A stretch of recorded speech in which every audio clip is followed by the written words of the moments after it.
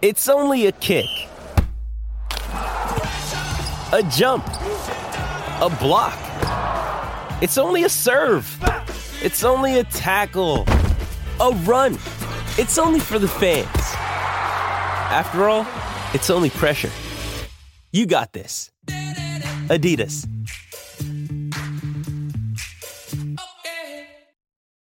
When you need mealtime inspiration, it's worth shopping Kroger, where you'll find over 30,000 mouth-watering choices that excite your inner foodie. And no matter what tasty choice you make, you'll enjoy our everyday low prices, plus extra ways to save, like digital coupons worth over $600 each week. You can also save up to $1 off per gallon at the pump with fuel points. More savings and more inspiring flavors make shopping Kroger worth it every time. Kroger, fresh for everyone. Fuel restrictions apply.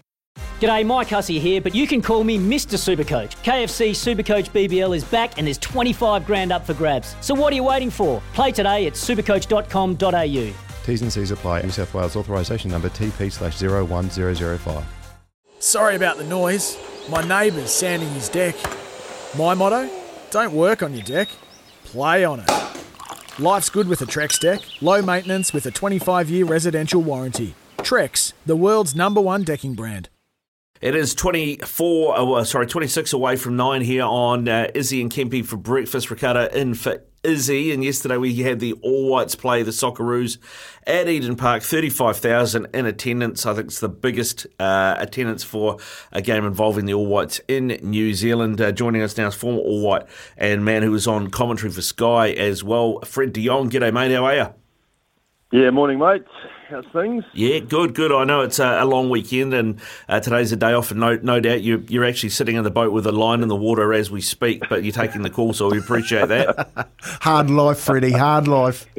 Tough life, mate. I wish, man, because I'm just looking outside and she still has, and I'm going, that wouldn't have been a bad shout. Yeah. But unfortunately, no. I'm just in the process of making my wife breakfast, so that's all good, mate. Oh, get those brownie points up, Fred. Get those brownie points up. Exactly.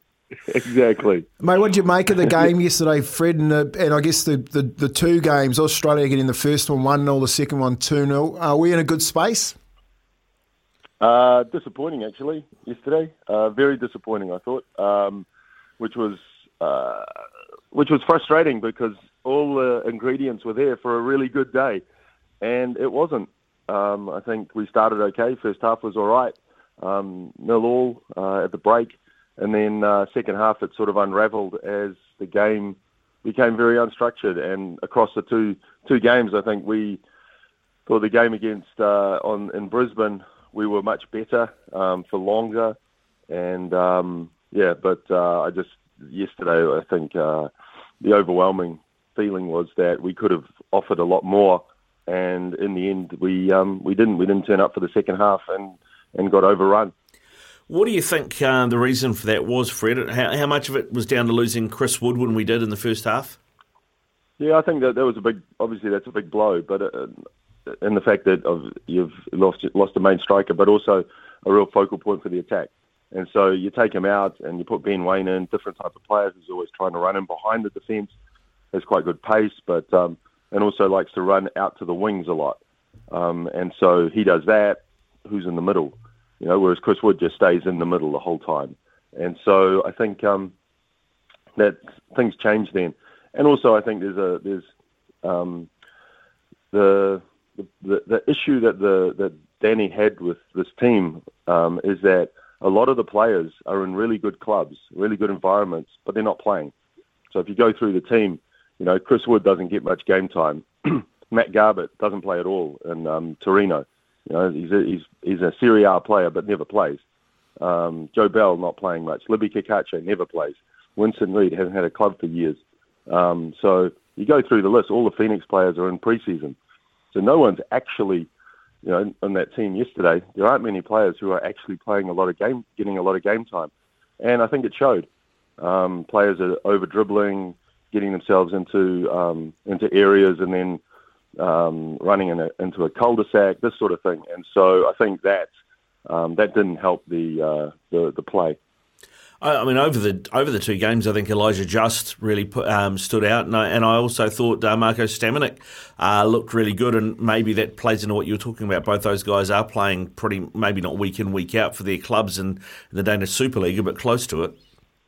Yeah, I think so. They looked more comfortable on the ball, and I think the big issue yesterday in the second half, the midfield just didn't operate very well. The first was Joe Bell and Stamenik. Then it became a three-man midfield with Matt Garbutt dropping in there, and three very similar sort of players. But it just that Aussie were better in the middle of the park. As the game became more stretched and more unstructured, they took control of the game. And I think that's a concern, because I think Danny's got three of his more favoured players in there, and he's got to find a way to get the best out of them. Because I think Joe Bell's been poor the last 3 or 4 internationals, but still gets to play the whole time. And I think you got to look at that and go, unless he's playing well, then I think he's a potential for not starting. And also I think the formation, whether he sticks with a 3 at the back, I also think playing 4 at the back yesterday would have given them more freedom and more width. And so I think there's some things where, if you look back at these two games from a coaching perspective, maybe you're looking at it going, maybe we can tweak a few things to get ourselves going forward better, because ultimately the problem with this team at the moment is they don't score enough goals. And they don't score enough goals against good opposition, and that's got to change somehow. How do you fix that problem, Fred, when you've got Danny Hay sitting on a contract, it's got a month to run, and New Zealand football, on all accounts, haven't spoken to him about whether or not they want him to continue his tenure? Yeah, well, that's the first thing that needs to be sorted. So, and it cuts both ways. New Zealand football might be sitting there going, are we comfortable with Danny for 4 more years? And the thing is that this is a really good gig now. The All White job is one of the best coaching roles. Better than Mal Meninga's one for the Kangaroos. Yeah, because you're going to go to the World Cup. You're going to, there's unless something unbelievable happens in the islands, you're going to go to the World Cup, and you're going to be a World Cup winner, a World Cup coach in 4 years' time. So there'll be a lot of people who look at that, coaches around the world look at that and go, wow, that's a good gig. Pays okay, not amazing, but pays okay. But you're going to go to a World Cup. Fred, are you saying that they're looking elsewhere? I don't know. I don't know. So, but there might be that Danny. Well, it cuts 2 ways. So Danny's got to want to carry on working for New Zealand football, and New Zealand football obviously want to have Danny in the seat. So they have to work that out over the next month. And that's the first thing that needs to be sorted going forward. Well, and I think the next thing that needs to be sorted after that is more games, right? I know that's one of the things that Danny's mentioned he was disappointed about. I mean, we've got a World Cup in November, which means there's, I think, a 10-day window where all the leagues get suspended, take a break for the World Cup. Opportunity to play 1 or 2 friendlies against teams getting ready for a World Cup, and doesn't seem like we've had those conversations yet. No, and I think that's financial.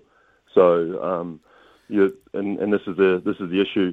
There's the ongoing issue at New Zealand football is the financial side of it, because it's a very expensive exercise to bring, to pull the All Whites together. But that's the game, and so from a New Zealand football perspective, both the men's and the women's teams need to play as often as possible within the budgets that they've got, and so for those decisions to be made like way in advance.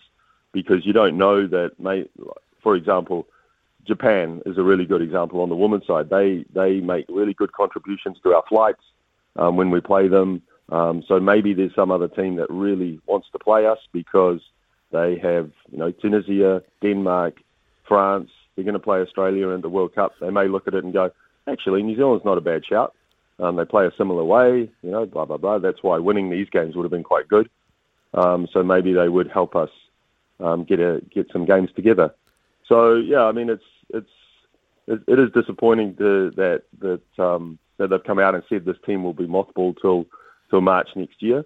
But it would be nice if at that point there's a program put in place all the way through to the World Cup. Because we're going, we're going to be going. So. What is it about the schedule? You know, they haven't been down here since 2017 playing, and then all of a sudden they're saying we're going to mothball it for another year. What is the problem with putting an international schedule together so that we can actually see what games are coming up in the future? It is tough because you don't know which teams are available when and where, and so all the time it's trying to look as far ahead as you can and to lock teams into the windows. I actually don't think that they've put out an international calendar past next year. So FIFA come out with these are where the windows are all going to be and that. And I think I was talking to someone and they said that the international calendar hasn't been put out past 2023, which makes it really hard to plan because there's so much football on now, and everyone's like busting to get games in every window that it becomes very difficult to get good games in years in advance. And so, it's people go, you just play this guy. And it's like, well, no, they're playing. They're all playing in, they've got the Nations Cup going on. So all the European teams are out. So forget about Europe. So now you go, okay, well, let's play South America. Well, South America have got this tournament on. So forget about South America. Okay, let's go to Asia. So this is how it works.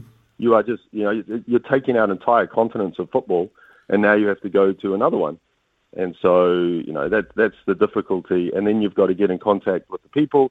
The financial side of it has to be right because you got to get there with your team, with the airfares, business class, some of them. So it's expensive. Who's paying for what? Who's paying for the hotels? All these sort of things. That's why it is so hard. It's not a case of, mate, there's only 5 or 6 countries playing the game. Let's ring up the guy who you know and you used to play with, and hey, mate, you want a game? Let's check up a gig. It's not like that. It's much harder. Fred, I mean, I know there seems to be online a bit of a split in the New Zealand fan base about whether you like what Danny Hayes done with the team or you don't. Where are you on that? What do you make of Hayes' tenure so far, and would you keep him in the job if it was up to you? Is the team? I would throw out the question there. Is the team playing better now than it did under the last coach? And if it is, then you'd go, oh well, he's done a good job. Are the results better than the last coach? So I think the team at the moment plays a nice brand of football. They're very good in the way they build up the play. They're really good through the middle of the park. They're not so great at the front end because we don't score enough goals against decent opposition. So that needs to be fixed. And in big games we don't win. And so that would be sort of an overall view of the team right now. But I think they have made progress under Danny. So the brand of football is easy on the eye. And I think that's a credit to him and the way he's approached the development of this team. And so, I think is there a better coach out there who's free and wants to coach the New Zealand team? Maybe. And do you throw it open and ask Danny to reapply? Or do you just bite the bullet and say, Danny, yep, you're good. But there might be other stuff in the background that we don't know about that could be causing issues. You don't know. You never know this unless you're working in the environment and are in their day-to-day. I mean, Chris Wood's been unequivocal in his backing for Danny and calling for New Zealand football to re-sign him. I guess if you're going to defend Danny against sort of like not scoring enough goals, you do look at the players he's been missing. No Sarpreet, of course, who I think has been pivotal playmaker with that pelvic injury he's had. Brian Thomas is another guy played at the top level in Holland, hasn't been available for a long time. Even in midfield depth, no Clayton Lewis because of his injuries for these 2 games against Australia. How much of a break do you give Danny on that? Yeah, I think that's valid. Although, on counter to that, you'll be missing these guys for a long time, and so you haven't been able to count on them. So I think you got to find another way. I think the thing with the goal scoring, two parts of that. I said this yesterday. You've got to maximise what Chris Wood does. So you've got to give him the ball. Like we saw it yesterday. Classic example was yesterday. Aussie with Mitch Duke. Similar sort of player. Now Mitch Duke was good yesterday. Threw himself about. But they found a way to deliver a ball into the box for Mitch Duke to get up and just smash it in with his head. That was the turning point of the game. Because up until then it had been pretty even. But that was, they found a way to get a perfect cross. Mitch Duke in the box, bang, goal. And we need to do the same with Chris Wood. And secondly, you need someone else to step up and score some goals because you can't just rely on one guy. So the way you play your football has to create opportunities. I think yesterday that was a case of that.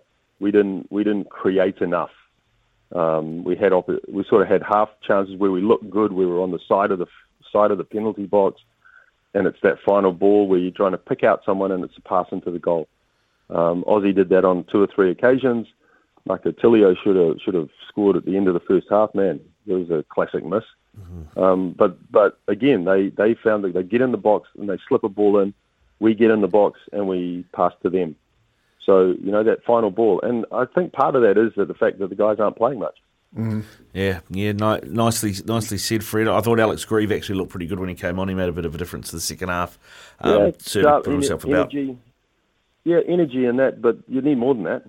Yeah, what about the loss of Winston Reid and his career? Obviously fantastic. You're talking about opportunities. Who replaces him? Yeah, that's a big question because I think as everyone was saying, we know we've had this long line of really good defenders, Premier League level defenders, and now that production line stopped, and so there's some big gaps there. I think Michael Boxall is the obvious one. I thought he was really good on Thursday in Brisbane. Very strong, dealt with that role really well. Obviously, everyone's talking about Nando Paynaker, but he's got to take some, he gives the ball away too much, too easy sometimes by trying to overplay. So if he takes that out of his game, he's a good player. Bill Tuiloma's in there. So this is the back three that you'd look at to carry on at the moment. But there is a big opportunity for a young centre-back to really step out of the shadows now and get an all-white strip. So, we'll see, Finn Sermon's name's been tossed around. Not sure he's ready for that yet, but there will be some because we're pretty good at developing centre-backs. Always have been. Yeah, good stuff, Fred. All right, mate. Hey, listen, I know the second half in the Netherlands, Belgium's just kicked off. You want to be sitting down for that and make sure Mrs. Breakfast isn't getting cold. What's the score, man? It's 0-0, just kicked off second half. Excellent, mate. That is the next 45 minutes sorted. And the French are getting towed up 2-0 by Denmark. Oh, that's a big result. This Nations Cup, man, what a good concept, by the way, just quickly. Really good concept. It'd be great if they did that worldwide because you'd get rid of all the friendlies and you'd sort out, everyone would be playing competitive games all the time, every window. It'd be awesome. Yeah, mate, fantastic, mate, fantastic. Don't let that coffee get cold, Fred. Go well, mate. Thanks very much for your time. Thanks, boys. Cheers. Fred de Jong with us. It is 9 away from 9 here on Izzy and Kempy for breakfast. When making the double chicken deluxe at Macca's, we wanted to improve on the perfect combo of tender Aussie chicken with cheese, tomato and aioli. So, we doubled it. Chicken and Macca's, together and loving it. Ba-da-ba-ba-ba. Available after 10:30 a.m. for a limited time only.